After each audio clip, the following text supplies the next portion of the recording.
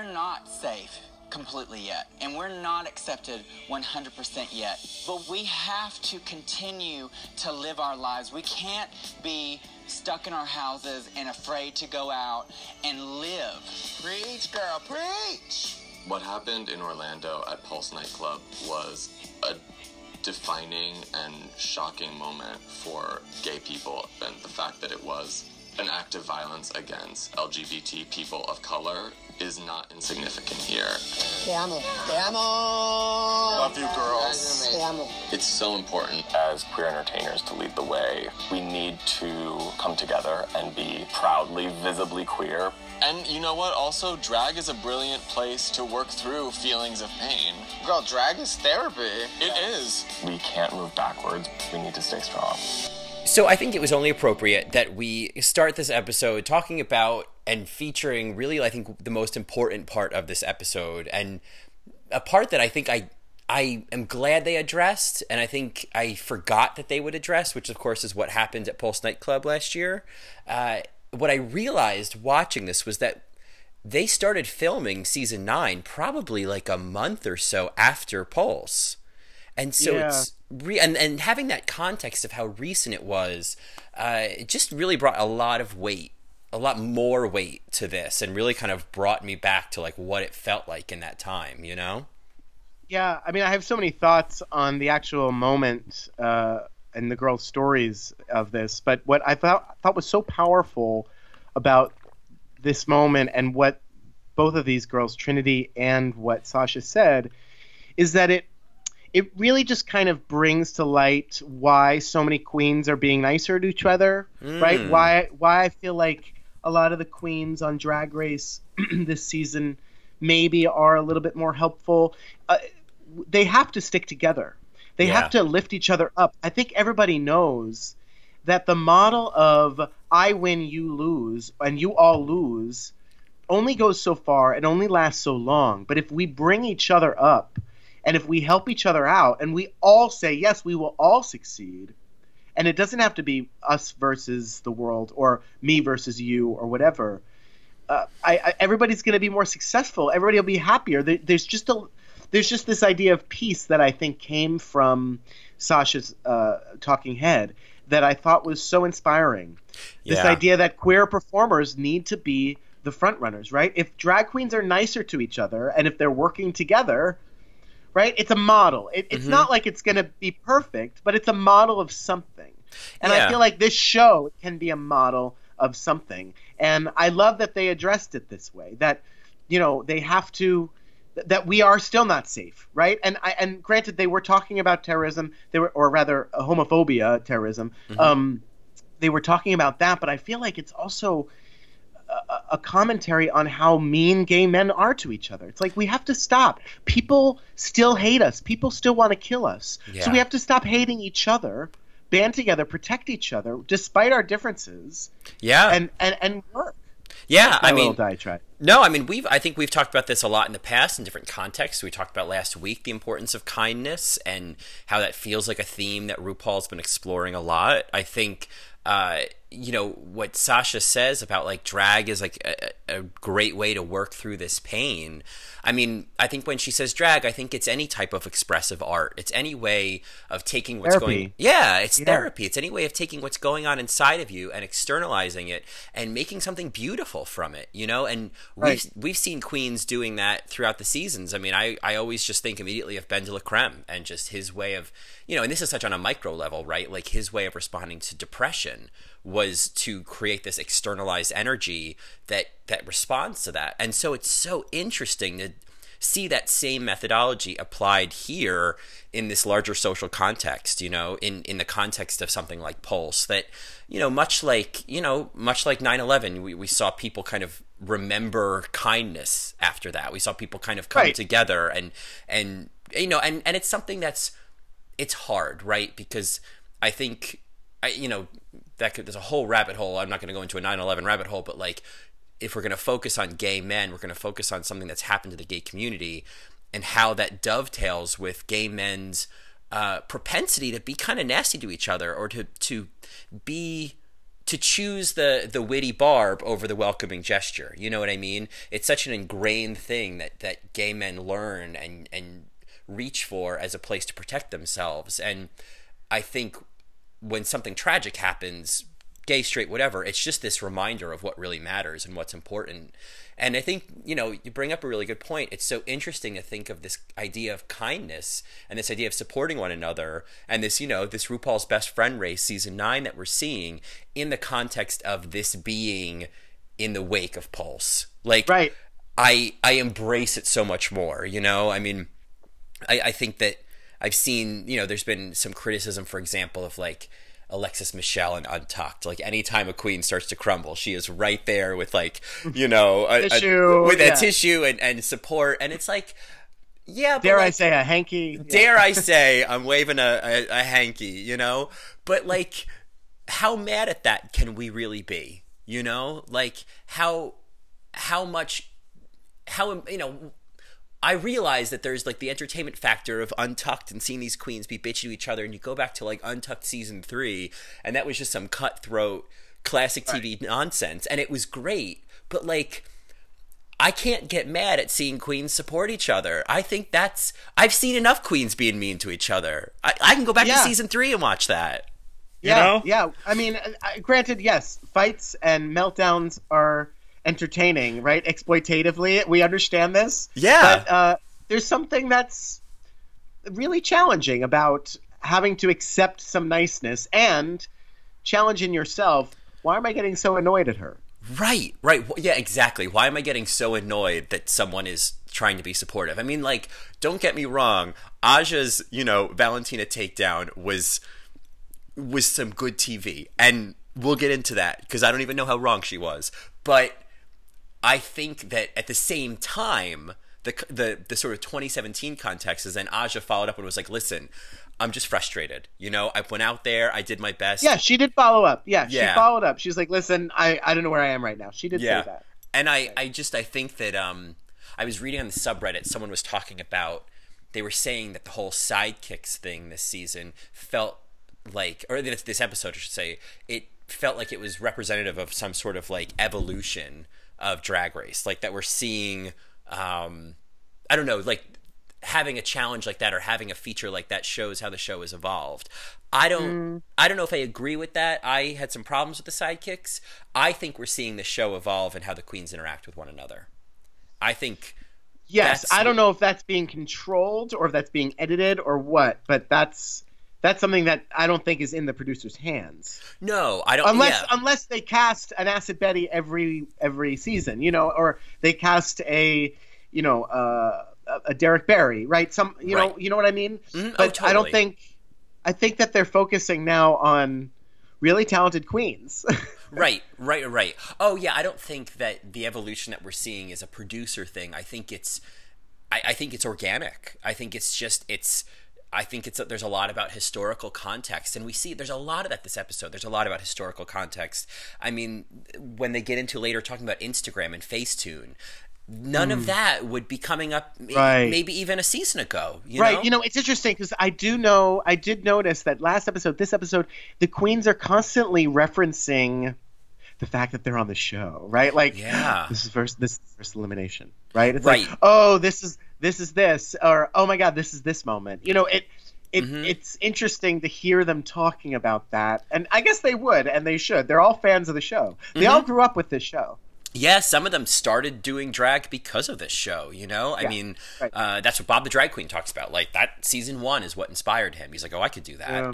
And and I think we talked about this a couple weeks ago, that, like, the show is getting more and more meta and more self-referential, because that's just what happens after 9 seasons and 2 All-Stars, is that, like, it becomes its own reference point. And I think we talked about a little bit last week as well, that sense that the queens in Untucked were very aware that they're on TV, you know? And I think that's softened a little bit this episode, but that's definitely another part of it, is like they know they have a template for what they're about to walk into. Like, they've obviously, except for Cynthia, they're all new to this whole Drag Race process, but they're not really. They kind of know. They know Snatch Game's coming. They know a reading mini challenge is coming. They know they're going to have to sew. Right. Why some of them don't know how to is a whole other matter. That's something that we have to talk about, sure. Yeah. But why don't we move on? Why don't we tell our listeners what exactly they are listening to? What are they listening to? Well, Marys, you are of course listening to another episode of All Right, Mary. All right, Mary. All Right, Mary, which is our podcast dedicated to all things Drag Race, the world of Drag Race, and the paradigm that RuPaul has created with this little TV show. And I am Johnny. And I'm Colin, and we are, this week, after much traveling, we are now bi-coastal again. I'm back in California. You're still in Brooklyn. Still in Brooklyn. Still in Brooklyn. This cat. With that cat, with our New York producer, Ella, and I am finally reunited with our Sacramento producer, Marco. These cats are going to have a territorial battle on producer rights once I move to Brooklyn. Yeah, well, we already know that Marco's kind of the junior producer because he gets a little scoopy. He's scrappy though. He will snap. He will walk around with a clipboard and tap it and say, "Where are we on the schedule?" He might not know himself, but he will act. He will act as if he should know. Yeah. So it is. It's nice to be back home, and it's also nice to be plotting my return to New York. So, yeah, the jet lag is slowly fading.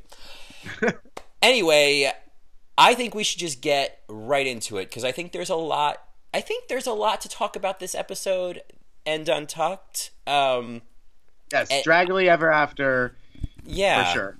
Yeah. So, because I feel like this episode was, unlike last week's episode, there was a sort of classic, except for having no mini challenge, there was a sort of classic Drag Race challenge. You know what I mean? This felt very classic, Sure, there wasn't a guest judge that kind of made the lip sync or made the challenge, or informed those decisions and the producers. So there was this kind of like, all right, we're doing our thing now. We're in our groove. Right. But I do want to say, and I think I figured it out, and which I'll talk about later, but there's just something that's been missing with these episodes so far. There's something missing, and it's not the mini challenge, and it's not the bad editing.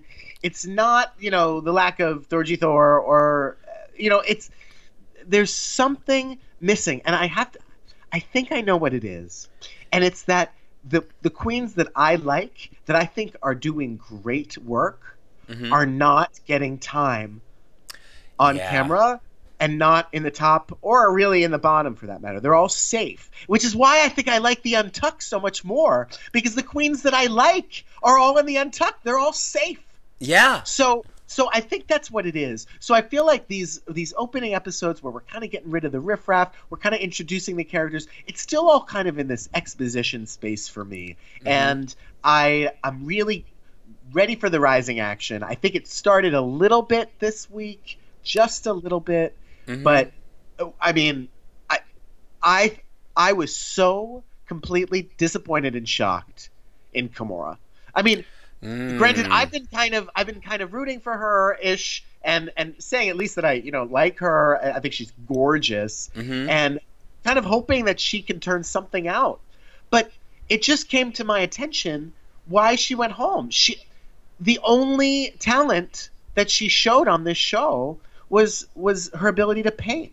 That was it. She's a looks queen. And it's in terms of the evolution of Drag Race, looks queens do not cut it anymore. You can't just queen. You have to have something else to bring to the table. And this was the perfect challenge to expose Kimora in the sense that she cannot sew, okay? Or at least she doesn't like to sew. Right. She can't think. She can't act. Yeah. It was everything that she couldn't do. And it makes me even more sad that she didn't go home last week. Because James, I feel like, could have done this episode. Yeah, that's a good point. I think that it would have been really interesting to see what James would have done with this. I think that this would be, requisite Candy Ho reference, right on her alley. I think, could not go an episode without. And it's a shame because I also think that there is an element of, James, and they talk about this obviously at the beginning of the episode, she got in her head, she had self-doubt, all of those things, and I have empathy for that. Sure, send her home for that. I get that. Sure, I get it. You gotta show up ready. But I feel like there was there was a willingness to try and a willingness to show up that we weren't getting from Kimora. That being said, I mean, as a contestant on Drag Race, I was disappointed as well. I expected her to be more of a character this season, of course. I will say, and maybe we'll get into it towards the end of the episode, is there was a perspective that I feel like I've gotten on Kimora as a human being, as a person, I don't know her boy name, that is really interesting to me. And it's all about this idea of her not really having any girlfriends. You know, like she says this over and over, is like, I'm not used to having friends. I'm not used to having like this kind of connection. And there's something in that. There's something in the admittedly, and the subreddit was saying this as well. There's in the kind of graceful way that she handled her exit. I mean, she had no bitterness. She was like, all right, you know what? I came here. She was aware that you don't have to win Drag Race. You just have to get on the show, which is not 100% true. The race starts. The race starts after. There's still a lot of work to do. Still a lot of work to do. Kimora's boy name is Vaughn. Von. Yeah. Oh, Vaughn. Oh, that's cute. You know, I think that being said, what you do on the show, regardless of when you go home, is the platform you start from. You know, that's your starting point. And she went home in kind of a lovely way. She was the happiest loser. Yeah. Right. I mean, we're getting ahead of ourselves, but I think that's okay. We're kind of talking about Kimora right now. I don't think she. Obviously, like, they gave her a shit edit this week. Which God, the shade of it all. The shade. I mean, I don't think they've ever shaded a queen like this. Like, Derek Barry he was shaded in.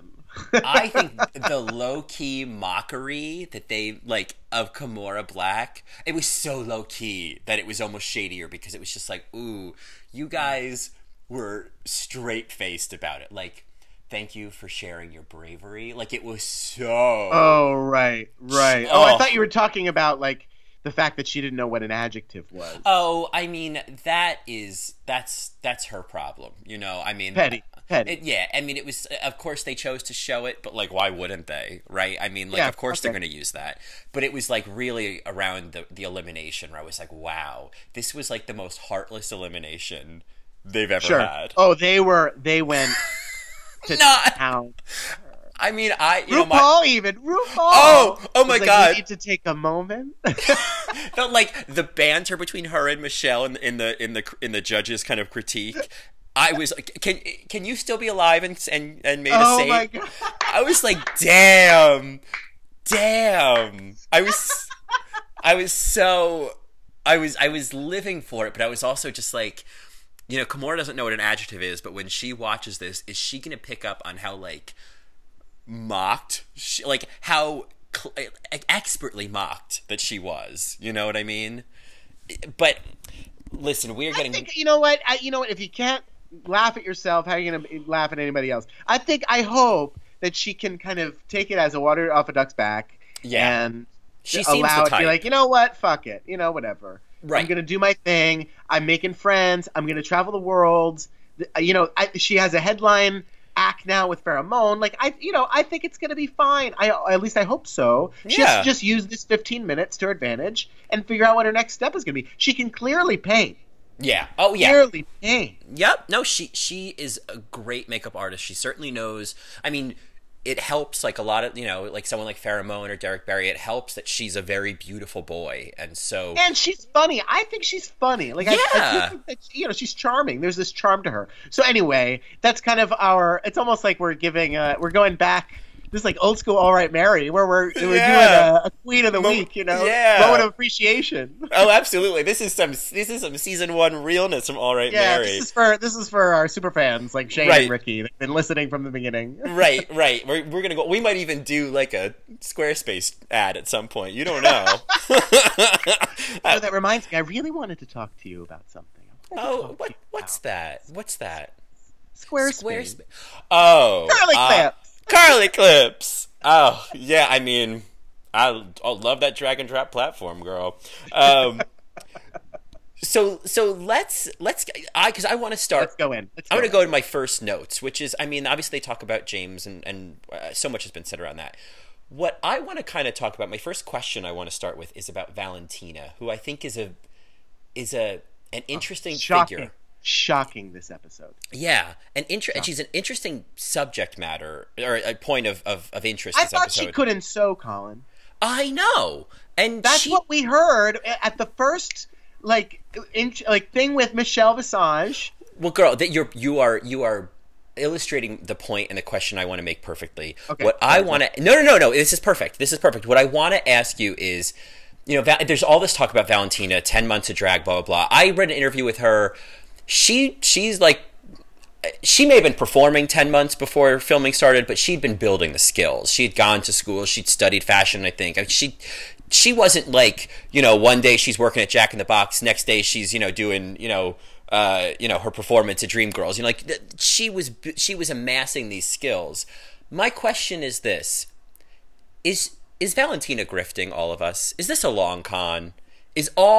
I'm getting the impression that she is conning us up, down, left, right, and center. I mean, I would have said no last week. After this week's episode, which we'll talk about, after her runway and her sidekick performance, I'm like, girl, yeah. You're talented, girl. You are talented. And she's pulling they all hate her because they did not see her coming.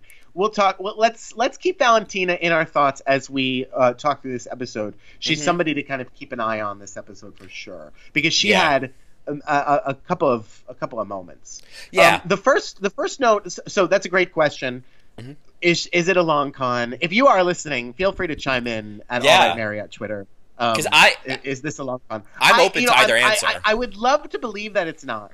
So Me too. I'm going to take that stance. But let's see. So the first note that I wrote down was RuPaul's quote, which lends itself back to kindness and kind of this theme that I think we're talking about. Mm-hmm. She says, "Don't be an evil queen. That role has already been taken." Right? Kind of referring to herself, but if you think about it, no, it's already been taken by many other drag queens, by many other gay men in our lives. That is, I for being, just kind of obsessed with kindness, I glossed over that, but that's a great point. It's of this running theme is about being an evil queen or not being an evil queen. I mean, that's I agree. I think that role has long been taken and perfected, if that's something you can perfect. And I mean, go to Fire Island. It's it's absolutely. I mean, it's. You betcha, Mary. The people always say with Fire Island, it's like everybody is 20% nicer than they will be to you on 8th Avenue. That's true. What I mean? That's very true. But that being said, only if you look a certain way. Just for the record, I don't say Fire Island. I say Fire Island. It's F-I. It's F-I''ISLIND. Yeah. Fire Island. So are you going to watch Fire Island on Logo when it comes out? It's interesting. A friend of mine is a promoter for that show. Oh, really? His boss is one of the producers, and he wants me to be the music director for one of the events that they're having. Wow. But it's not paid, so guess what, Mary? Oh. No thanks. Yeah, sorry. Okay. I don't remember my booking fee being $3.99. Sorry. I'm not giving a 5-finger discount on these skills. You can give me a 1-finger discount at my hole if you want. Yeah, now we're talking turkeys. I'll see you on the meat rack. It's it's if we're talking about, a half share on Fire Island, it's all right, I'll go to Fire Island. What are we sharing, Mary? What are we sharing? Well, we can share all we want. Oh boy. Someone's dad just showed up. That joke. Oh, Dad. Oh, ladies and gentlemen, welcome to the stage. Someone's dad.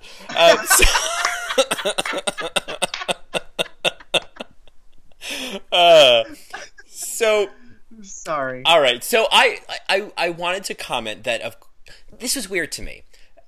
It's another episode with no mini challenge, and yet I felt like I don't love the mini challenges. I like the reading Sure, challenge. they're often sponsors. Yeah, I like the Yeah. reading challenge, the puppet challenge. Yeah. Otherwise, they're kind of just like, oh God, can we just get to the good part?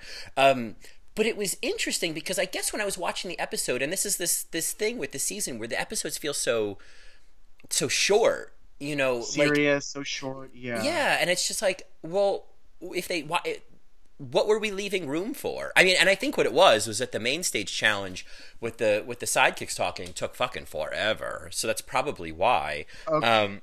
But it was just interesting that again, no mini challenge. I'm just kind of curious if there's an intentionality behind that. It's odd because it's such a it's staple. odd. There's no Scruff Pit Crew yet. I mean, we're missing that whole aspect of things. Yeah.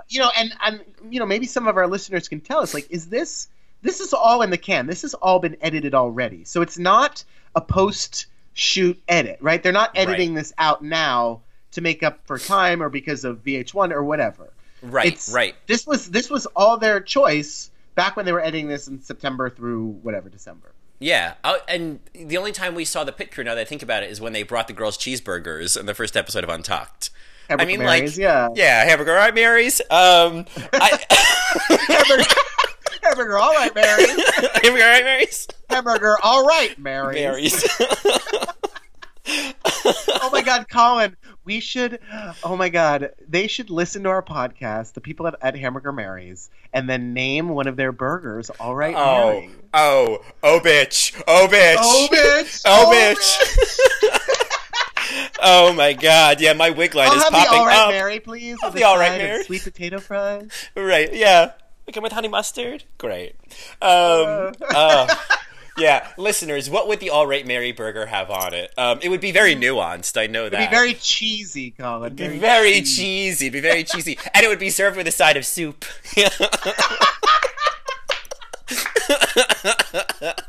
Clam chowder. Clam chowder. And it would be filled to the brim so that when you brought it to the table, it would slosh a little. It would come on like a rocking plate. Yes. So that it would slosh as you ate it. right, totally. Oh, and at the bottom of the bowl it would say, "That was the best." So when you got to the end, Oh God. Oh, our poor listeners. I know. Right. Thanks for entertaining us, listeners. We're hoping we're entertaining you. So let's get into it, bitch. Okay, so one thing I wanted to comment on, and by the way, I didn't mean to call you a bitch. I don't think you're a bitch. Oh, whatever. I've been called worse by better. But I know that was so mean. That was so mean. I was just trying that one out. Guess who's not getting Miss Congeniality this season? I'm going to do a Facebook Live and apologize and explain myself. So anyway.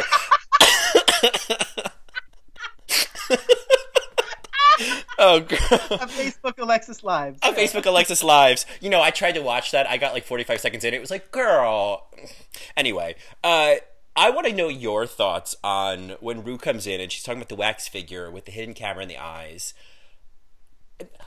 I want to know your thoughts before I share mine. Sure. Is this conspiracy theory corner right now? I mean, I don't think that the editing and where the site ended up had anything to do with eliminating queens. But what's your question? What do you mean, my thoughts? It was cute. It was this weird moment. I guess they wanted to just point out the fact that there was a wax figure of RuPaul in the workroom.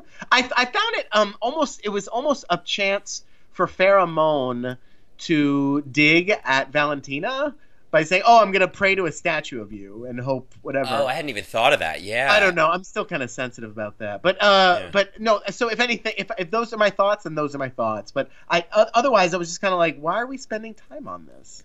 Yeah. Well, I liken it to, and of course, any opportunity to talk about the comeback. At one point, Valerie's talking to, I guess, the old producer of the comeback, and she thinks that the show got canceled because of some Rodney King joke in season 4 of the show.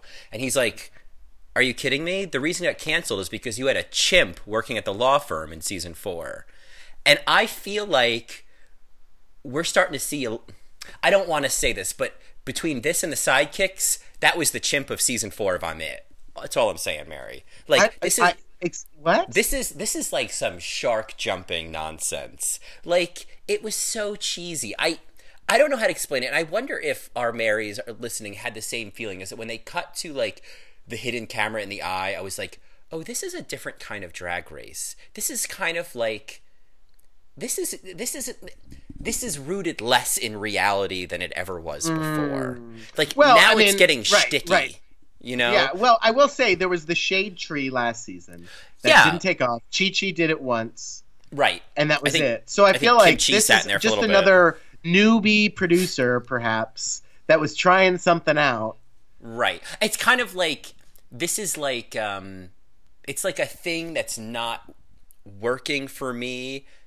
Maybe I wonder if this is something younger fans are into, but it's giving me hints of season 5, Coco on the bus getting her life, to Joan Van Ark waving at her in front of a green screen. But Colin, all I'm gonna say is it's a goddamn TV show. I Lighten the fuck know. up. No, I should take my own advice, right? Clearly, I should take my own advice. So I'm giving it to you now. It's like, okay, it was this stupid little shtick. Instead of a mini challenge, they had this little thing, like with a little graphic, and they were like, let's do this. I have no idea what it meant. It was super weird. It was super out of left field. But you know what? Anybody that's watching this show is going to be like, Shay's eyeball shirt was super out of left field.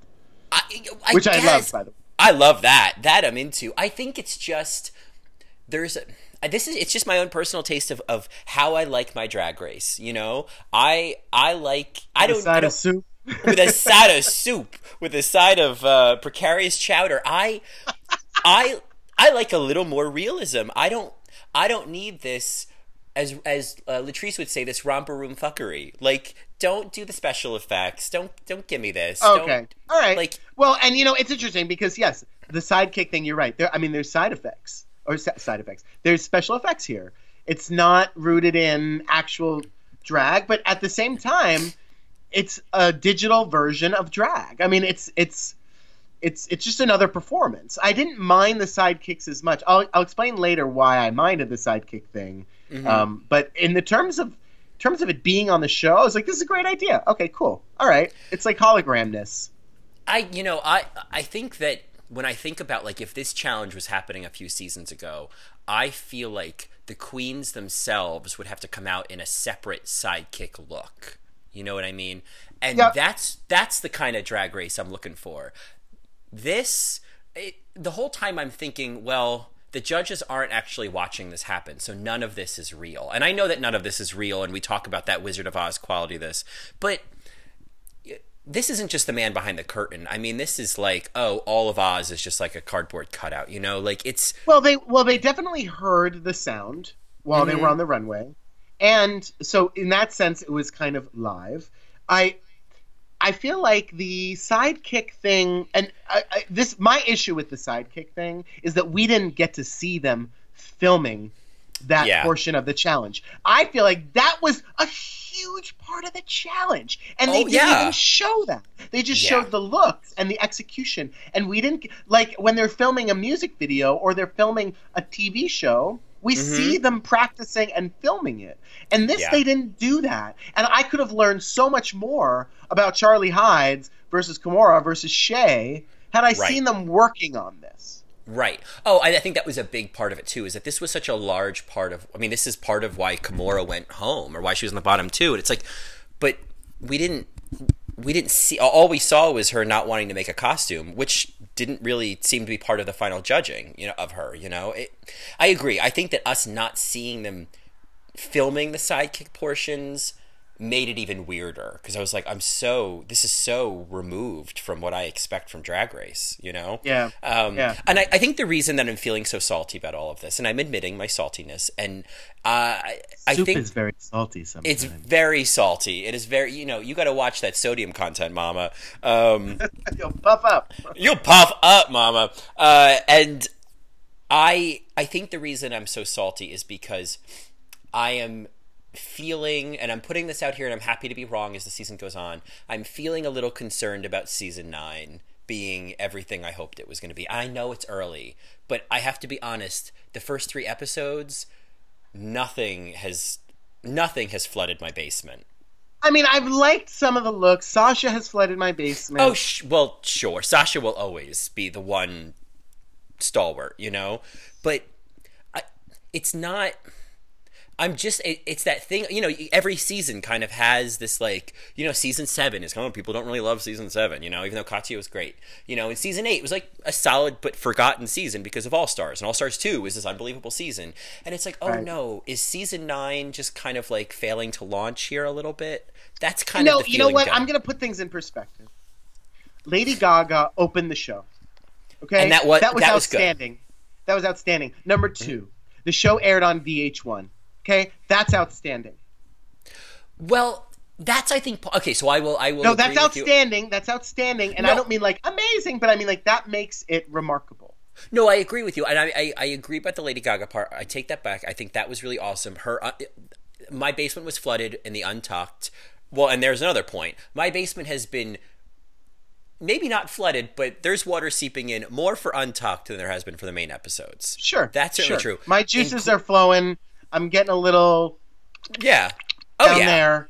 Oh yeah, but only once I'm watching something on YouTube next morning, you know? Like I think that the fact that it's on VH1 is outstanding. I just wish that what was being shown on VH1 was a better representation of Drag Race.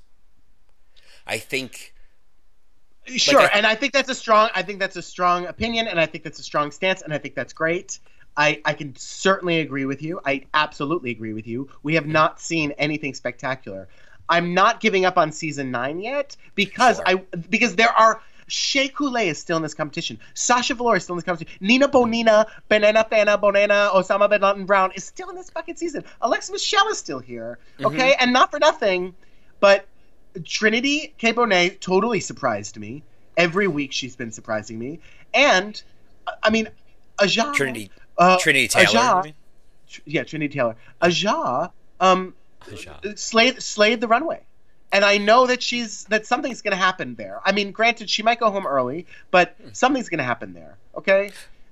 You know, we'll see what happens. And, you know, I love Charlie Hyde. Something's going on with him. I don't know why he's just kind of fading in the background. And, you know, Cuckoo aside, because I didn't know about Cuckoo, but Eureka is still in the competition. There are some great queens left that have yet to be embraced. And I feel like when on season 6, which we just reviewed, Bianca Del Rio was not really, she was featured a lot in the Untucks in the beginning. And she kind of came out as this kind of, you know, good queen and one of the experts. And we kind of know who those experts are in this show. We know. Right. And we're frustrated because we don't know the outcome yet. We have to kind of work through this riffraff. So I'm just trying to motivate us a little bit. No, I hear you. And I think it goes back to your point you said before, is that there's all these like great queens who are not getting screen time.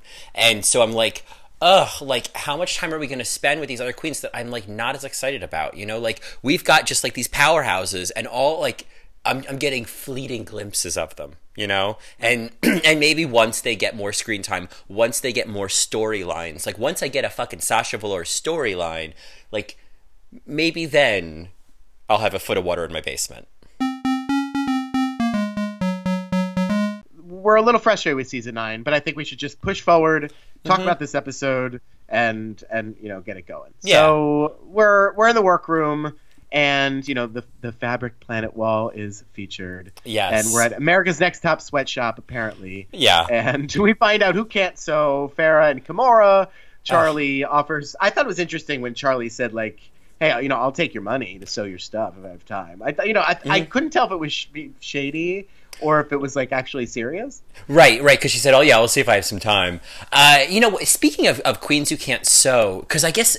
Nina Bonita Brown doesn't really sew, which was surprising to me because I guess I just didn't expect that. And we don't see it in the main episode, but there's a really, really fabulous bonus clip of Eureka helping Nina make her catsuit. Oh. And it's, you know, I gotta say, it's a really, we see Eureka helping Pheromone as well. I'm really happy. Why she helped her. I know. Just like, girl. I know. But like I know, that's a whole other matter at hand. But I'm really happy to see Eureka. I think someone on the subreddit said there's this sort of Southern matriarch charm to her helping these queens, like how she was helping Nina, that I really appreciate. And I like seeing Eureka portrayed that way and not as much like a villain. I really don't want to see Eureka as a villain. I think it's unfair. I think it's reductive to who I think Eureka really is, or what we could see of who Eureka is on the show. Because there's this really, we're talking here about queens who can't sew, and it is ridiculous. But what was interesting is that in this clip, when Eureka was helping Nina, Nina's kind of like, sort of feeling a bit bad or lost that she's not able to. And Eureka says, you know what? Some people can't sew. And she just kind of, whatever. And it was like, oh, that's such a kind, fair thing to say. Though at the same time, it's season 9 of Drag Race. I don't really have patience for queens who can't sew. I don't. It shows a lack of preparedness. Yeah. It shows a lack of awareness. Mm-hmm. It almost shows a little bit of recklessness, which I don't think is a professional quality. Yeah. And if you come on the show and you're like, I can't, it's like, girl, you got to show up. Yeah. You got to at least have some sort of make one dress. Right. Know how to make one dress. Right. That's it. And then hot glue gun the rest of it, but Yeah. how to know those basics. This coming in. It was so baffling to me that Pheromone was just like, oh my God, what am I going to do? I'm so lost. It's like, Mary, you had so much time to not feel this way. I remember Alexis Michelle before he got on Drag Race. And granted, I didn't know that he got on Drag Race. Nobody knew. Mm-hmm. But the months before, he was making his own shit. Mm-hmm. And he was telling us, he was like, yeah, I just made this. Oh yeah, I made this. I've been practicing sewing. Yeah. Which is, little Easter eggs, right? When you look back on it, but right. That's what you do. You get the call, mm-hmm. and then you immediately start. What am I going to bring? Right. Right. I feel like if I'm going to make an audition tape, I'm going to know how to sew. You know what I mean? I'm going to have that skill down, because I just think that why would you even throw your hat in the ring if you don't have enough to play? You know what I mean? Yeah, I don't know if I totally agree there. It's okay, learn how to sew after you get on. I can excuse that. I can understand that. I think if it was Barbara Please for season 10, I would be. Does Ru know how to sew? Do you think RuPaul knows how to sew? That's a great question. Because that's always the point that it comes back to, is when they say that these are all things, these are skills that RuPaul has had to sort of use and display in her career. Because RuPaul was just very punk about things. Yeah, she might have just put on women's clothing and put it all together. Yeah, I think that's a great question. If our Mary is out there listening, does RuPaul know how to sew? Help a sister out. Let us know. I don't know. I think regardless, I just feel like I wanted to save this, but now is the perfect time to bring up my new favorite RuPaul's Drag Race quote, which is, of course, from Shea Coulee in Untucked, is, "Why y'all acting brand new?" I loved it. And to punctuate that, come on, why y'all acting brand new? Who was after Peppermint? That is now what I say when I'm just what is the fucking problem? Why y'all acting brand new?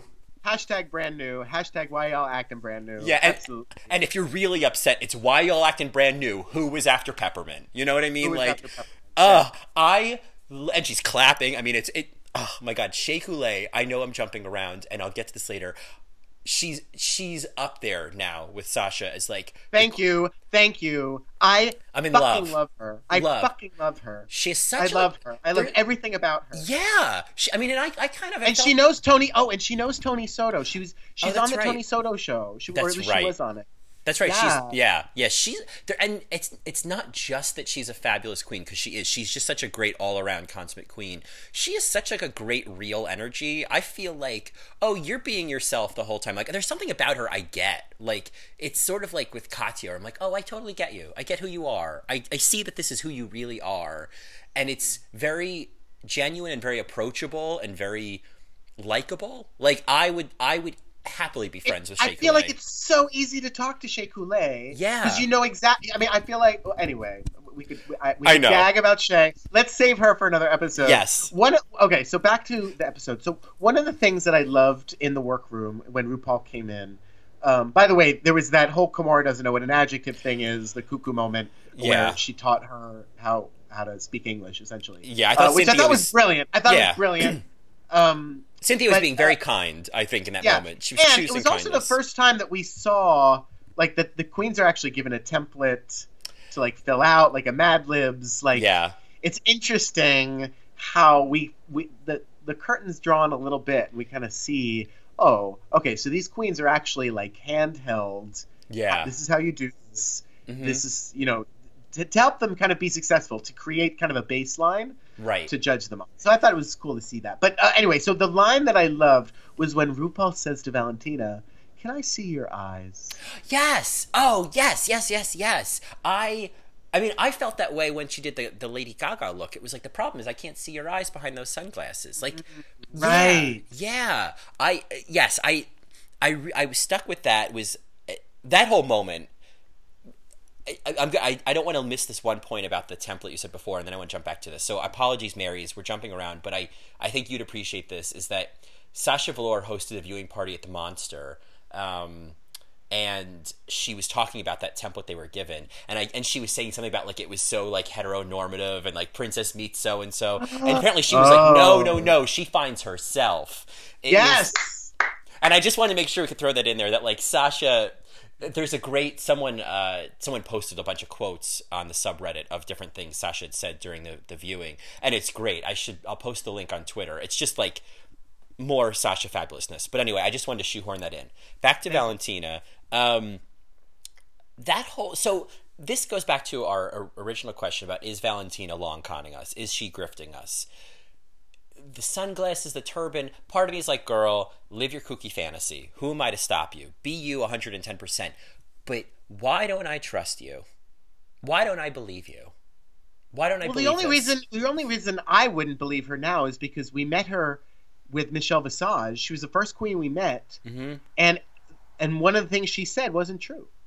Yeah. Well, she said she doesn't sew, and she doesn't really do comedy, but she's studied theater and improv. She talked about that in an interview. So it's an interesting, there's just this thing in my gut that's saying that Valentina is coming in with this, I'm just 10 months new to brand new to drag, and I just started, and she's doing that thing, and then is like coming out with these like fierce fucking looks, and I feel like we're gonna see, she won a challenge, I mean, yeah.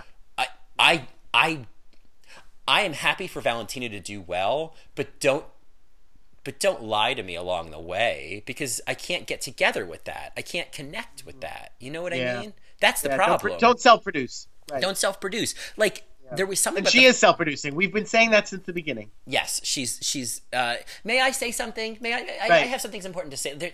I mean, maybe that's not self-producing. That's just Valentina. But that drives me nuts. But there was something in that interaction with Rue that. It was the fact that, like, Valentina could just come right out with that, like, Brooke Shields Blue Lagoon eyebrows reference. That's like a deep cut. That's a kind of obscure 80s reference. And I was like, yeah, I noticed that too. That's a deep cut. And so I'm like, that was a big deal. That was a big deal for a young girl. Yeah. And so that's why I'm having this feeling that Valentina's a long con. Not that she isn't talented, but that she's very talented. And I don't like this idea that she's just this, like, Bambi in the woods who's just like, I don't know, I just put this wedding dress on, and it's just like, no, I think you know exactly what you're doing. Why don't you just do it? Okay. All right. Speaking of Valentina and Rue, no, she came to slay, not to play. She did come to slay. Yes, I just think own your slaying, girl. Okay. Yeah, Speaking of which, this, of course, is the first time we're seeing Rue one-on-one with the girls, I think, in the season. This is the first time we're getting some one-on-one time, which is significant because I think we learned a lot from these one-on-ones in the workroom. We didn't see them last week. I don't think Rue came to visit them in the workroom last week, unless I'm... Oh, that's right, because it was the cheerleader challenge. Yeah, so they were just doing... Yeah. I mean, the last time we saw one-on-ones with them was in the car. Yeah, yeah, which is, just a totally different context. Right.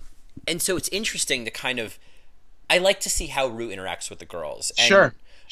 This you was know, an interesting interaction, though. Yeah, the one with Valentina, I almost think that Rue is having the same feeling I am. I think that they love Valentina, but I think the I want to see your eyes thing, I'm like, Rue's smart.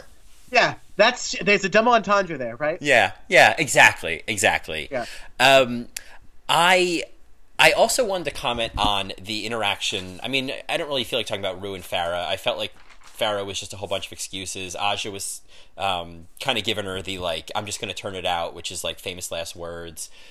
The Rue and Trinity interaction, I'm curious what your response was to that. So they lingered on that for a long time, and they kind of gave away that she was going to win.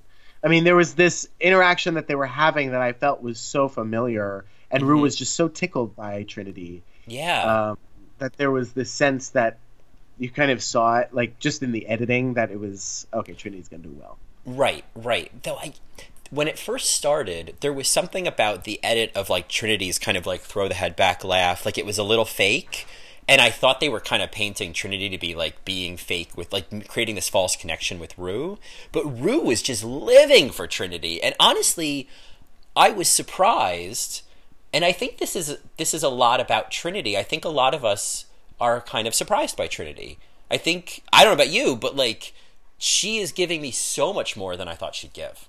Oh, well, there's no question from our predictions. And Yeah. I remember telling you, one of my friends in Astoria said to me, and like a bunch of my, friends that I, sing with, that Trinity is the one to watch. Yeah, I mean, I remember when we talked about it with the Meet the Queens, it was like, oh, this bitch, whatever. And then it was like, watch her run away with the whole competition. I mean, she's really kind of, as Ross Matthews said, I think about, it was about one of the queens.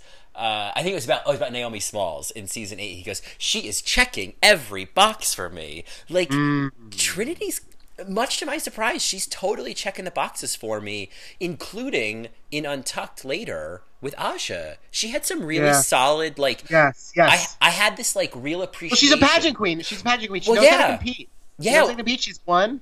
She beat Alyssa Edwards. Yeah, well, that's what I was going to say is I had this deeper appreciation for that pageant background because, like, oh, you really embody that. You're like, you know what? You got to own what you're doing, and you got to just, like, you are here to be not criticized, but to be given feedback. Like, I'm so happy to be wrong about Trinity. I'm so happy to be wrong about anybody. Sure.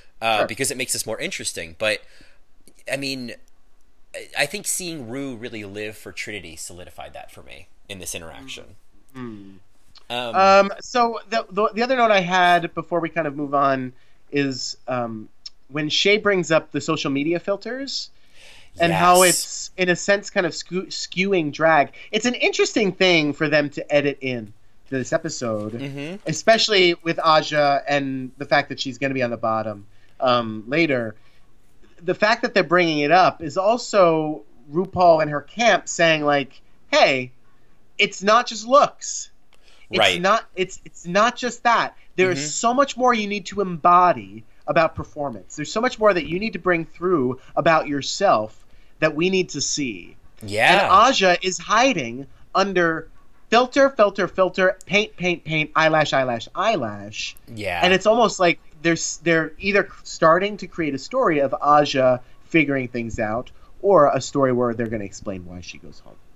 Yeah, I mean, I really hope that it's sort of a Dora Delano kind of like, a bit of RuPaul's School for Girls, storyline. I've really grown to like Aja. I think she also has a kind of there's something about her energy that I like. I think that I like her way more than I expected to. I want her to do well. I, of course, respect a queen who can turn out a lip sync. And I want to see her pull it together. I want to see her do better. I did feel that her being the subject of this whole Facetune thing and them showing pictures of her, it was a little shady, but to your point, it was also very much RuPaul's camp, so to speak, speaking to, like, this is very much what drag is kind of becoming in the age of gay bars closing and Instagram and social media.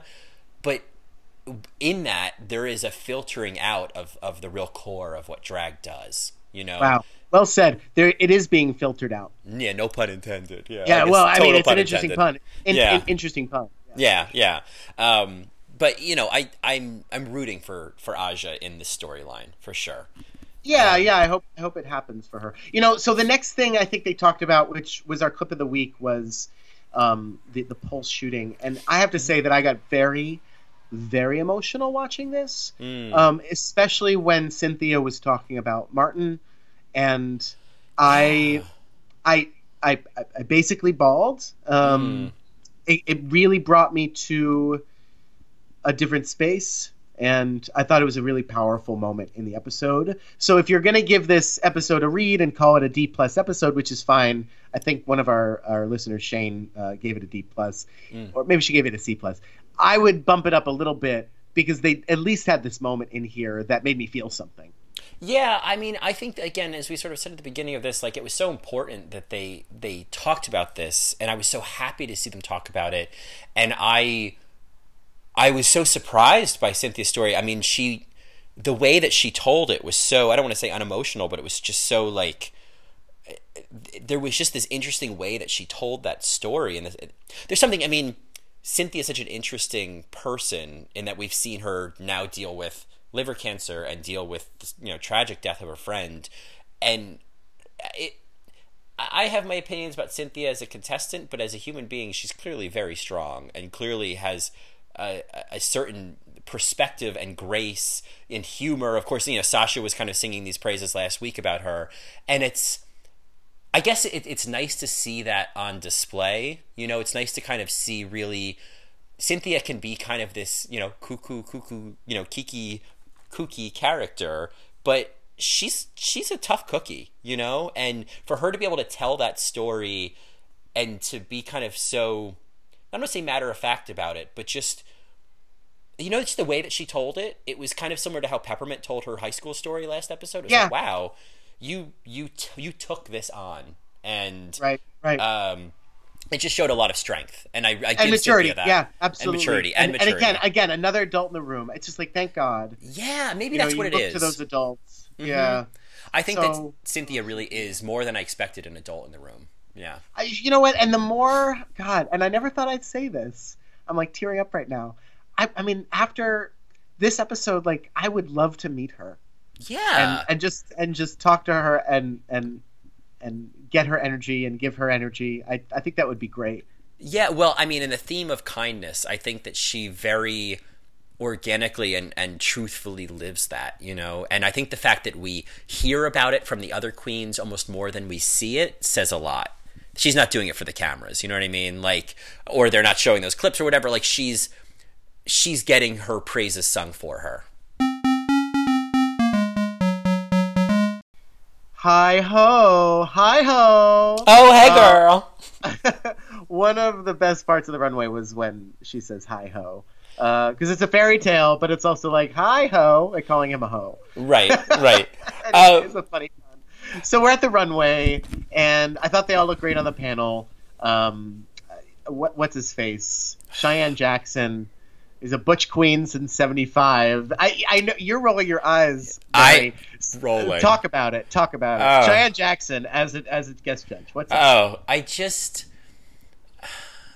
it's fine. Like, I know that the cheese might stand alone in this opinion. I just feel like, okay, Cheyenne, we get it. You're masculine. Would you just fucking relax?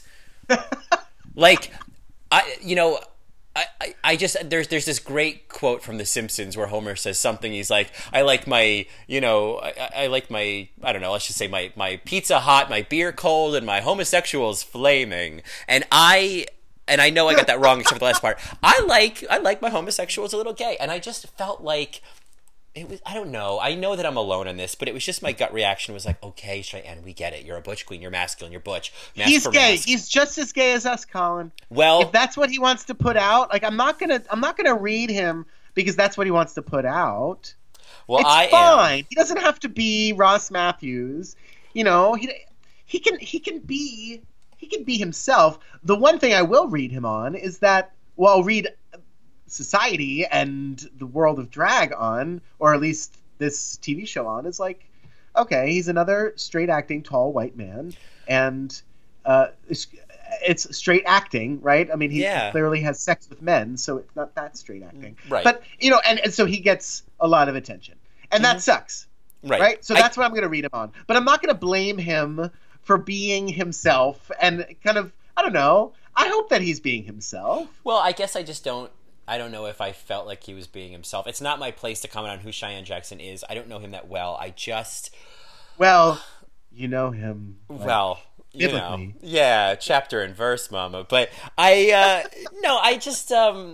don't know. It was just a hair trigger reaction. I don't know. It just felt like the whole Butch Queen thing. It was just like, oh God, would you just relax? We get it. You're masculine. I've made my point. I've said my piece. Happy to be alone in this one. Got it. So how do you want to talk about the runway? Do you want to go through each look? I mean, we could, or we could, talk about your favorites. I'm up for anything. I definitely have thoughts on the top and the bottom and who is safe. Some left more of an impression than others. I do want to say, as an overall issue with the runway, is that the lighting completely fucked them over. The lighting was awful. It washed them all out. If you look at these looks in Untucked versus on the stage, it is totally different. And I just, it was just really, and you could see it from the start, from Cynthia, it was just everything just kind of got muted. And I just thought that was strange, and I think this is not something Drag Race has done in the past. Normally the lighting is pretty spot on and you can fully see everything. I mean, the one exception being, poor Ginger Minge with that, light up Pigs in Space and All Stars 2. But I felt that was problematic. So that's just an overall issue. Okay. Cynthia's, I thought she was Princess Kukulina. It was all about her cuckoo and keeping your cuckoo clean for others. It was silly and campy. I thought I appreciated when the queens went to camp and went to comedy. I think that was the point of this challenge, right? So Peppermint, they loved Peppermint. And to be perfectly honest with you, I was in accordance with Alexis. I thought Peppermint might have been on the bottom. I wasn't that crazy about her look. I didn't think it was that memorable. Maybe it was the lighting, but her makeup was not popping. So well, the thing with Peppermint, I liked. I mean, it was nice to see a new silhouette. It was nice to not see her in a coat, but there's something about Peppermint where I feel like the clothes are never really fitting her right. Like, she's a curvy girl, and I love that. Like, I think it's a really sexy figure. I just feel like sometimes either the coats are too big or this just didn't seem to, like, I don't know. There was something just slightly off about it. I liked it, but I thought the choker looked kind of cheap and didn't really match the outfit. I really wasn't that into it, and somebody on Twitter brought up a really good point. But the fact that she connected it to this personal story was, I think, helpful for her. Yes, they love that. And Rue kind of went right to it, right, and even made a only you can prevent grease fires, right? Right. Right. I think it was good to add that in. That helped her. That helped her a lot. So, but I Peppermint, it's interesting that Peppermint's in the top again when I just have been a little underwhelmed. Yeah, I haven't had a wow moment with Peppermint yet. Well, I liked her Club Kid look. Her Club Kid look. She was Peppermint. Oh, God, I forgot about that. That was. How could you forget? Well, it just feels like that was so long ago. Oh my God, that look was. I take it back. That look blew my mind. Yeah. Oh, because we haven't seen it yet. That's why. We haven't. Was that the first episode? Yeah, it was the first episode, Mary. Come on, Mary. Girl, Mary. I've got travel brain. I don't know where I am. I don't know what time it is. I am. Tell me something I don't know. Yeah, right. Oh God, how to pad. But anyway, no, anyway, so mean this episode. But yes, it's all about kindness with you. It's all about kindness. It's all about kindness. That's right. It's a long con. I'm pulling a Valentina. Shit. Yeah. Hashtag long con. Hashtag long con. Yeah. So I don't have much to say about Farrah except no. Just no. Oh my God. Oh nope. God. And she was reading that piece of paper it was. I wish I could have seen her filming that. I mean, that was really hard to watch. It was really hard to watch, and yeah. I mean, I'm happy that she. And to be honest with you, I'm happy that she wasn't in the bottom mm-hmm. because. And maybe somebody else emailed about this, but I'm happy that she was in the bottom because the lip sync would have been terrible. Yes. Well, somebody I think said that on the subreddit. It's like it's so great that they didn't waste this amazing song. Yes.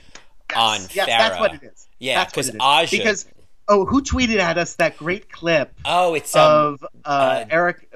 Was Dupree. It Erica? Yes. Oh, how terrible! I'm forgetting the first name. It's a classic drag queen entrance. She drops from the ceiling into a split, and it's a great lip sync. It's a fabulous performance. Oh my god! I remember like wagging my it's Tandy Iman Dupree. Of course. Yeah. Mm-hmm. I wagged my finger off. Right. Oh yeah. Before Alexis Michelle spun from witch to princess, this was like the gag. This was the drag race, the drag queen gag on YouTube. You know, and I will say this. It says on Wikipedia that she passed in 2005. Oh, that's right. From complications with AIDS. So we should send up Tandy Iman Dupree for this amazing lip sync, and she is holding strong. Her legacy is still there because I don't think I will ever see a lip sync like that ever again. It's so fabulous. I mean, whenever I hear that song, I just think of her dropping out of the ceiling. Yes.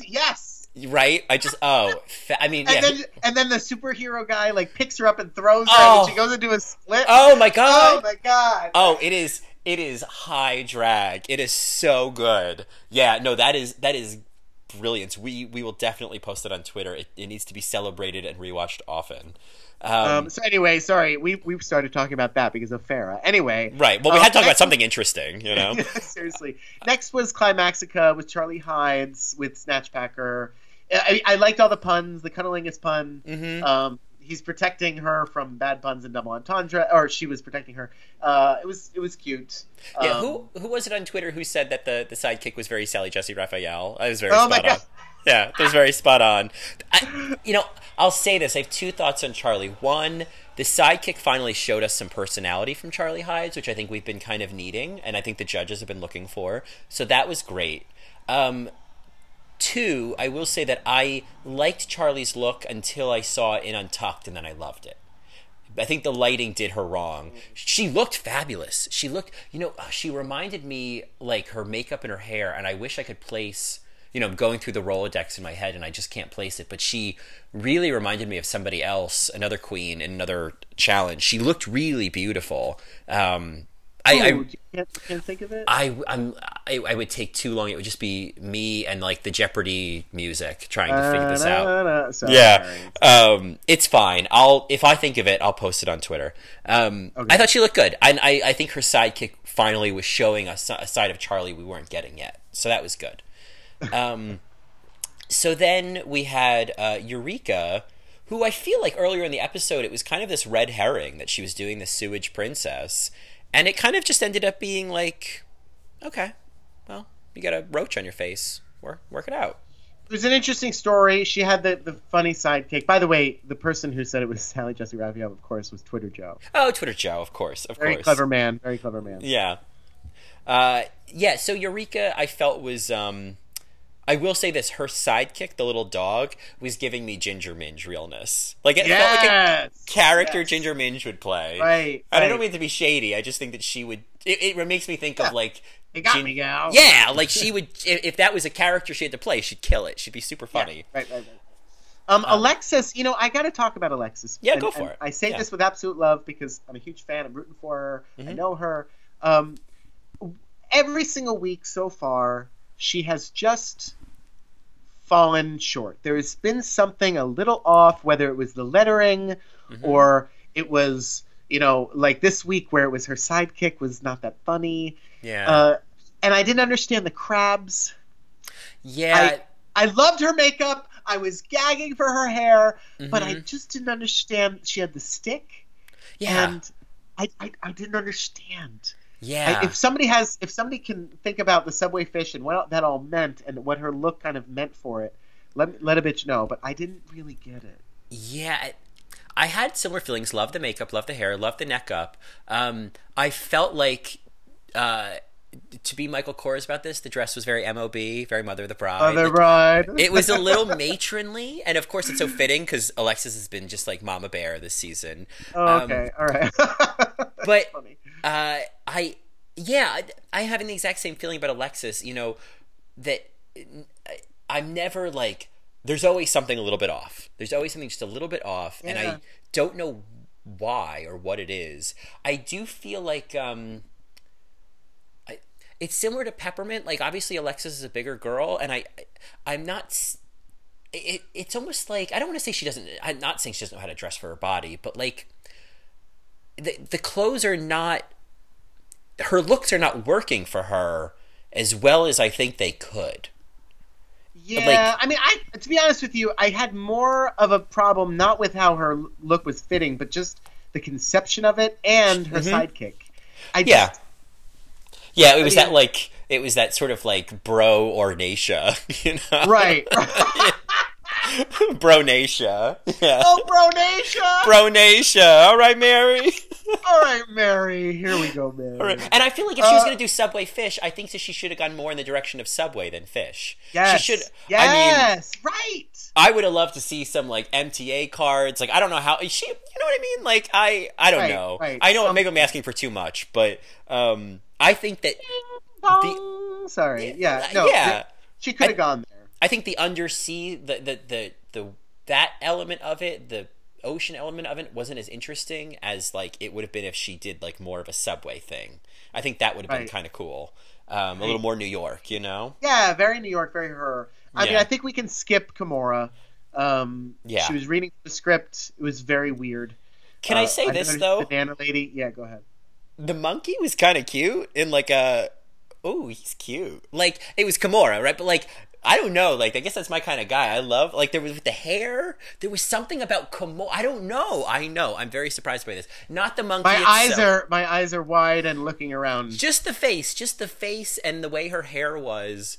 It was kind of cute. I was like, okay, Kimora, I'm feeling something in this makeup. I don't know. I guess I. Thanks for your honesty, Colin. Listen, I'm just calling it as I see it. I thought that monkey was cute. That's what she said. Yeah. Yeah, right. That monkey was cute, girl. So, all right.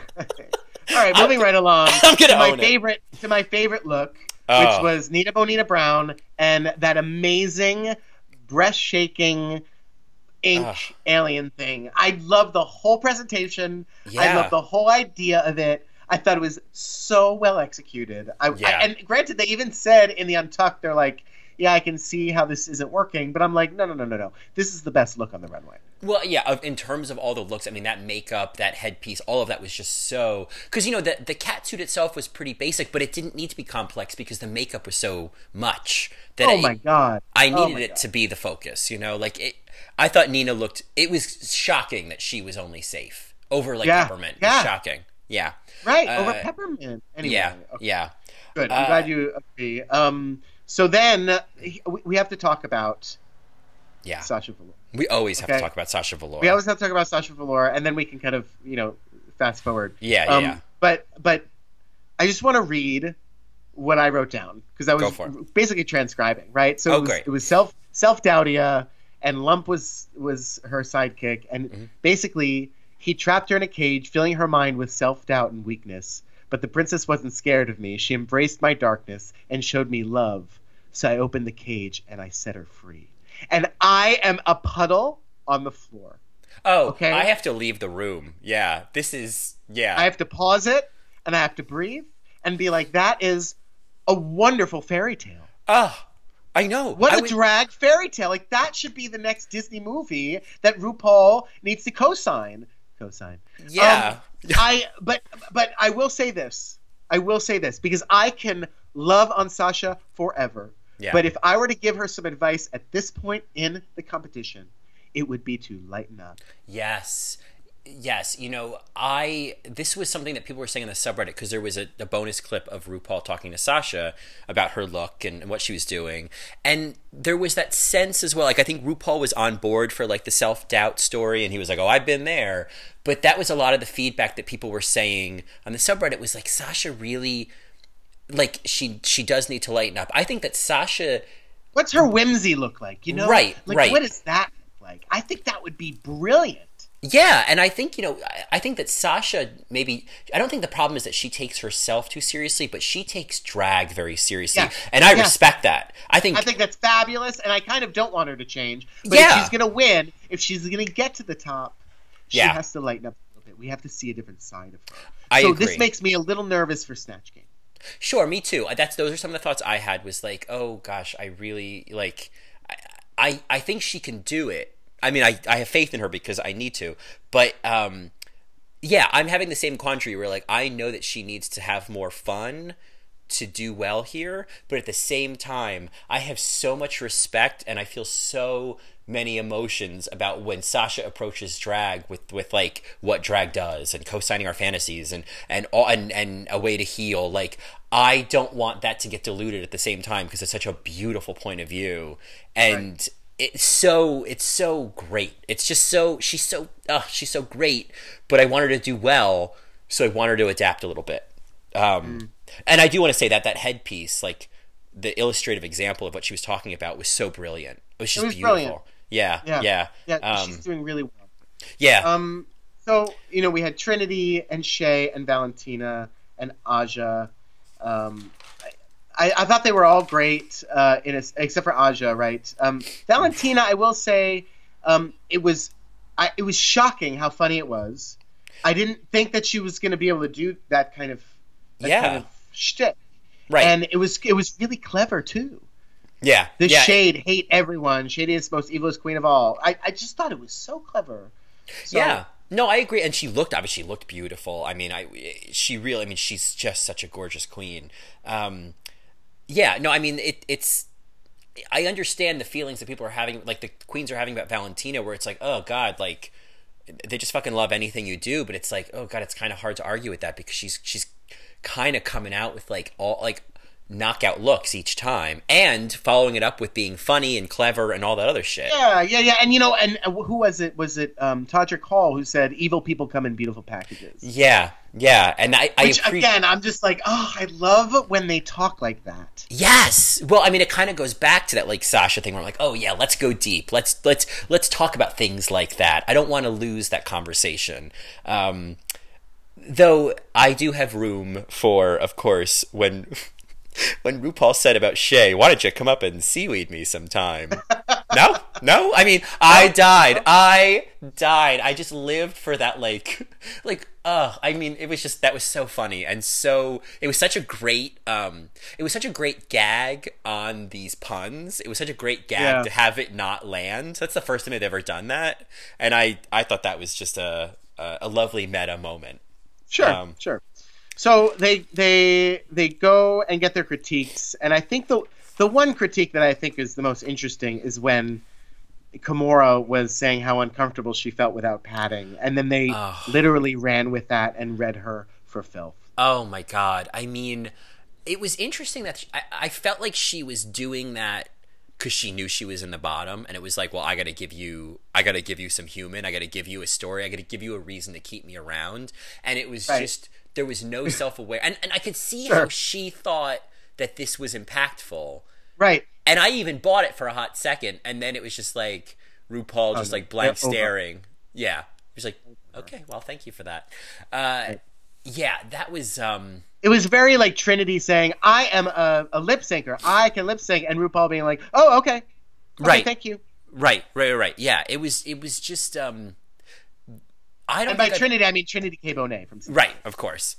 I feel like I have never seen them not having it with a queen as much as they were not having it with Kimora. Like, they just weren't even, like, like, you know what I mean? Like, there was just this element of, like, all right, we're going to send you home. Yeah, this is stupid. You know what I mean? Like, yeah, I mean, I did feel that way with when they sent Dax and Layla home. Oh, sure. I mean, that was Yeah, I mean, it was similar. Yeah, there was a certain sense of like, all right, get out of here. But like this, it was so subtle, and it was so just like, I don't know. The fact that they ran with it, the fact that they like referred to it and like made multiple jokes about it, told me it was just like, all right, RuPaul loves all these girls, but not equally, you know? Right. So then, of course, I mean, yeah, go ahead. Oh, I was going to jump to the lip sync, but everything else. Oh yeah. No, the lip sync. I mean, it was Aja was epic next to Kimura.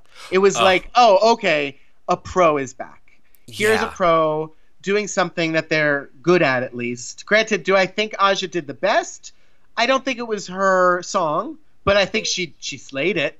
And that's what a pro would do. She had face, she had body, she had energy. Whereas Kimura, it was as if Kimura had never done that before. Yeah, well, and I don't know if it was just because Kimura had resigned herself to losing, or what, because she kind of had that moment in Untucked where she's like, all right, well, I'm the happiest loser. Yeah. And she just kind of gave up, you know, and was almost kind of being nice about it. I think I'm being nice by saying that, in the sense that she kind of gave up, because, I don't know, maybe I'm being really mean, because maybe she tried really hard. But yeah, maybe she was really trying up there. But she didn't know the words, and she didn't really... Like, this was the same thing with Kimura the last episode, and other lip syncs I've seen Kimura do, is there's such a low energy. Like, it just... Aja was just hitting every beat, and sure, was it from now on? No. But was I waving a hanky? No. But I was like, you are doing everything you're supposed to do right now to win this lip sync, and I respect that. Whereas Kimura, it just felt so, like... It just felt so sedated, you know? And I knew as soon as Aja was in the bottom two, I was like, okay, well, she'll be fine. You know, because I knew Aja was a great lip syncer. And she had, I mean, there are a couple ways to win a lip sync. Of course, that spin into a split was great, but it's when she did that, like, face with, like, the nails. She did that, like, if you give... Oh, I loved it. I love that. Yeah. That's how you win a lip sync. And, you know, and they cut to, like, Carson getting his life on that. Whenever, like, if I was ever in that moment, I would be given face after face, because they love face. Right. And because it's personality, it's interesting. This isn't just like a dance contest, you know? It's not just a dance challenge. And so I'm glad Aja was in the bottom two, so we got to see all of that. I hope this lights a fire under her. I really want to see more from Aja. I really do. I especially after this lip sync, I just think that, like, there is a lot of talent there, and I don't know. I'm rooting for her to really turn it around. All right, so let's briefly head backstage and talk about Untucked. And this is really where my love for Shea got cemented, and then just completely paved into forever with the Why Y'all Acting Brand New.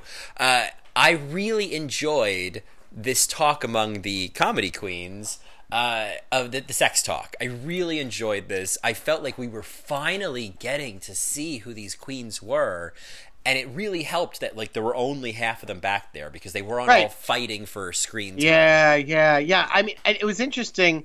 I did feel like we learned that they were all really threatened by Valentina. When I forget who said it. Who said that they wanted to hate fuck Valentina? That was Shea Coulee. Oh my god! That shocking. So yeah, that was so funny to me. It was like, I would hate fuck Valentina. She looks like she can take a dick. I lived for that. I would like that was. I mean, I get it. I totally get it. It reminds me a little bit of season 1, right? Where they all kind of were shitting on Rebecca Glasscock because she was so new, and they were all threatened by her newness, and like RuPaul loves that. Yeah, that's an interesting parallel. Reminded me of that, you know? Yeah, because Rebecca Glasscock got to the top 3. Yeah, and it was just kind of this, like, how is this happening? Like, how are you getting there? And it's making me feel like, Valentina, are you going to go to the end? Is that what's going to happen? Like, yeah, I don't think so. I hope not. I think there's too many other strong queens for that to happen. It just doesn't seem Well, we haven't seen that yet, so... Well, no, you're right. You're right. We haven't actually seen them in action. We've seen them talk about who they want to fuck, which was super enjoyable, and I just felt like Shea was just, like, really charming me in this moment. Like, I was so into seeing more screen time from her. And it was nice that there was nobody crying, so Alexis could just relax and have her drink, you know? You know? Fair, Alexis took a back seat here. You know, the biggest moment of this Untucked that I think we should focus our energy on is Aja's meltdown. Obviously, she came in. I don't know if you saw the Instagram post with all the emojis. Yes, I did. It was brilliant. So Aja basically wrote out the entire speech, the diatribe that she gave. You're perfect. You're a model. You look like Linda Evangelista. Did you stone those tights? Oh, you're smiling. They eat her up every single time she's on that damn stage. She could walk out in a diaper. Valentina, your smile is beautiful. Anyway, she went off and wrote it all out. And then at the end, she's like, I don't know what I was doing or what I was thinking. Yeah.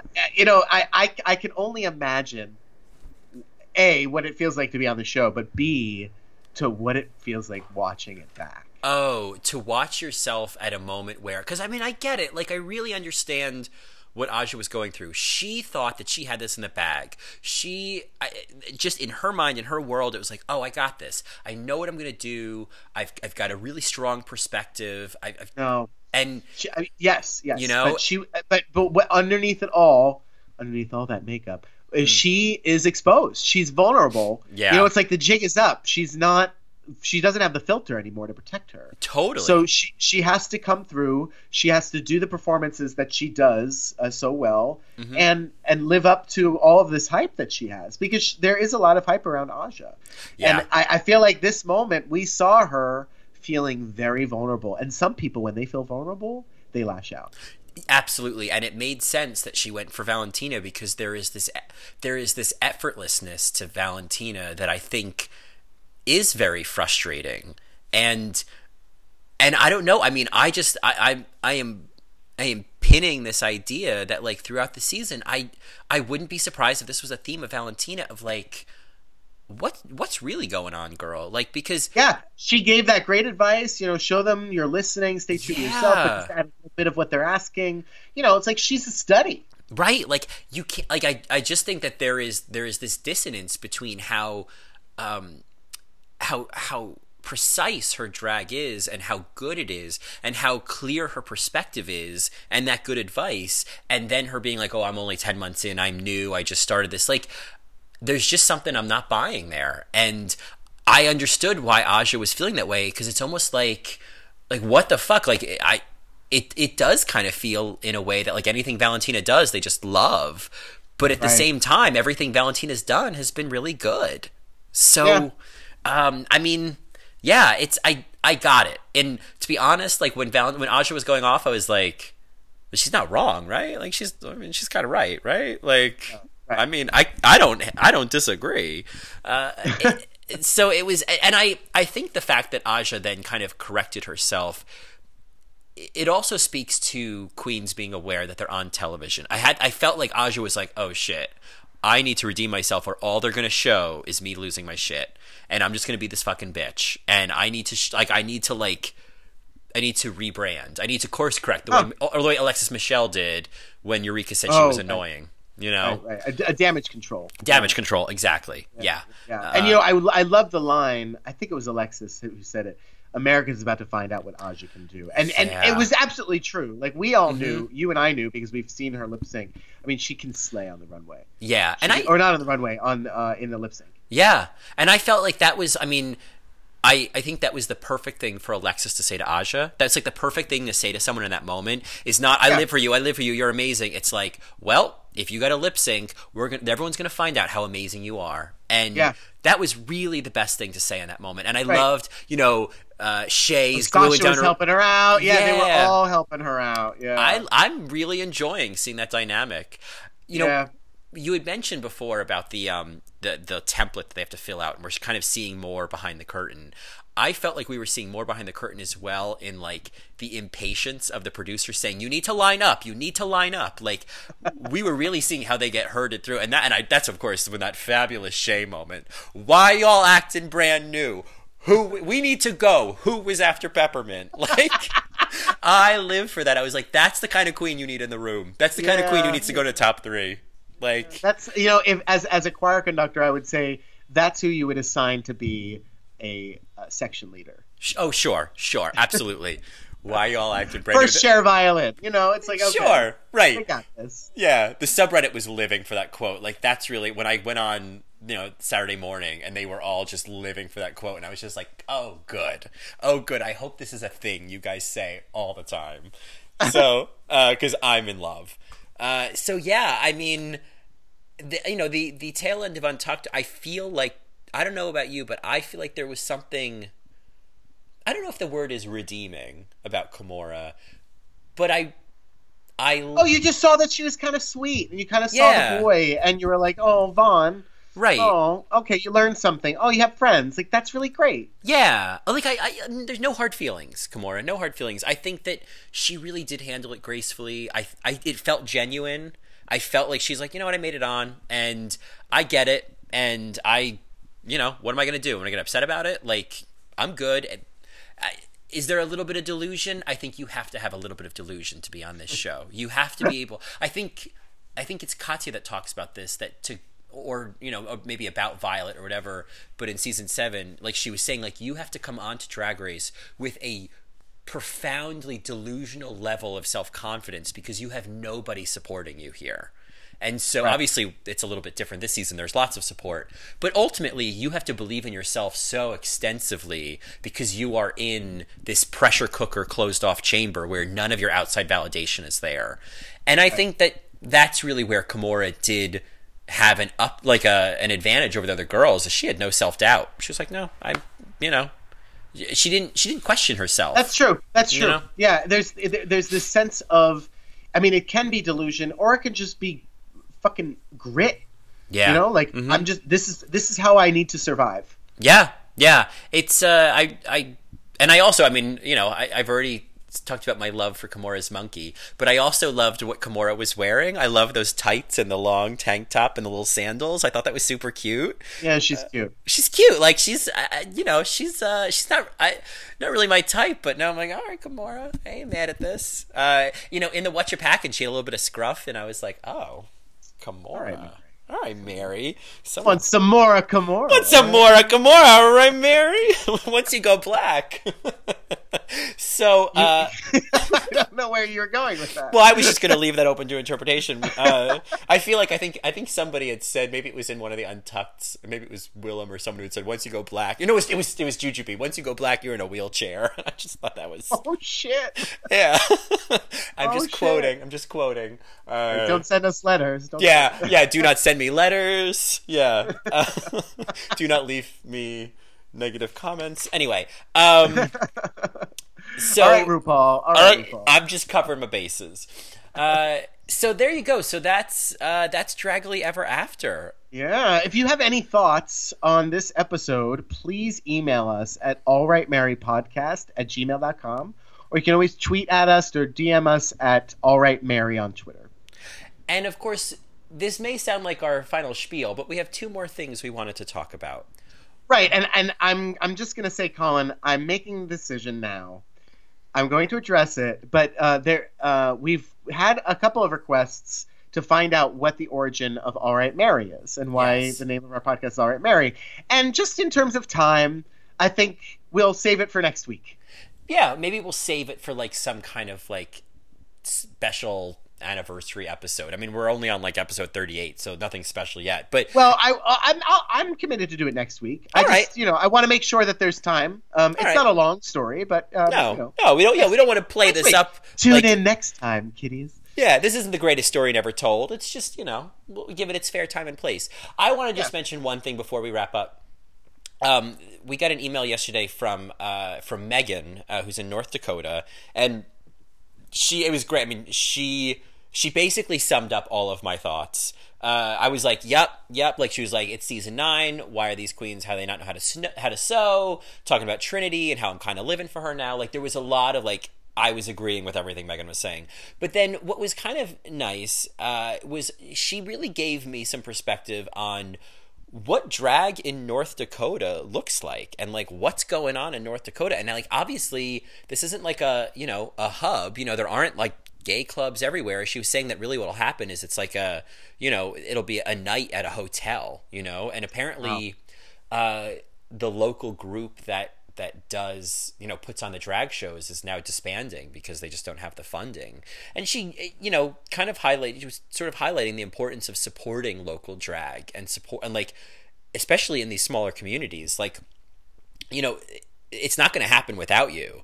And I think that there was an article, I think, that just came out recently about not using Drag Race as as like a litmus or a representation of local drag, or as a way to judge local drag.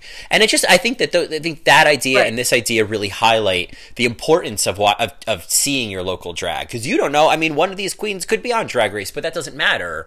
It doesn't matter. I think that what Drag Race has done is it's given us a sampling of different types of drag, but it is in no way expansive and complete. And I think the best way to see what else drag can do and is doing is to support it in your own communities. I mean, what are the queens in North Dakota doing? What are the queens in Wyoming doing? What are the queens in Sacramento doing? What's that local flavor like? And I think, there was so much talk when season 9 came out about like, oh, this queen's just another that queen, and she's just another type of that, and as if the queens on Drag Race are the only brand of queens that are out there. And I felt like this was a good reminder that like these don't have to be our only reference points. And charity starts at home. Community starts at home. Support your local drag and get some new reference points, because I think it not only is great for so many of these reasons, I think it also, as Drag Race fans and super fans, really informs your understanding of drag and the work that these girls are doing on this show. Yeah. And hashtag tip a bitch. Tip a bitch. Like, if anything, if Drag Race has shown us anything, it is how much work this is. Yeah. And it's as much work to do all that painting and padding and getting into the gig on TV as it is at a local event. So how much work it is. You got a couple of bucks to spare. I felt like that was a worthy PSA. All right. Well, thanks for that, Colin. Yeah. Our last segment, just to wrap things up, and thanks again for this great discussion, and thanks for listening, Marys. We love all of the commentary and all of the tweets. It's super, super fun. Yeah. As much as this season's been frustrating, it's still very exciting, right? Because we're all in it together. Our last chance lip sync for this week, Colin, is Man of La Mancha, as sung by Linda Eder. Oh, all right, Broadway Fish. All right. This was, and I've heard this song before, and when you mentioned this, I was like, oh yeah, this song is drag. Like this, I mean, Alexis Michelle has done this song. Oh, has she? Oh, yes. I would at the love Fairy to see Tale that. Lounge on 10th Avenue. Yeah. Oh, is that still open? Off 10th Avenue. I don't know. I don't know. Oh, I don't know. Yeah. And so of course, if you're not familiar with our Last Chance Lip Sync, we like to highlight a song at the end of our episode every week that we would love to see a queen perform in our fantasy version of being drag queens. We'd love to perform. If it's maybe a song you're familiar with, and maybe a new one, but it's always fun to think about a song in the context of a lip sync and what queen could do with it. So we leave you with this, with the Man of La Mancha by Linda Eder, whatever. She's probably gotten that her whole life. And we wrap shit up by saying we will see you next week for another episode of All Right Mary. And until then, I guess all I got left to say is bye. See ya.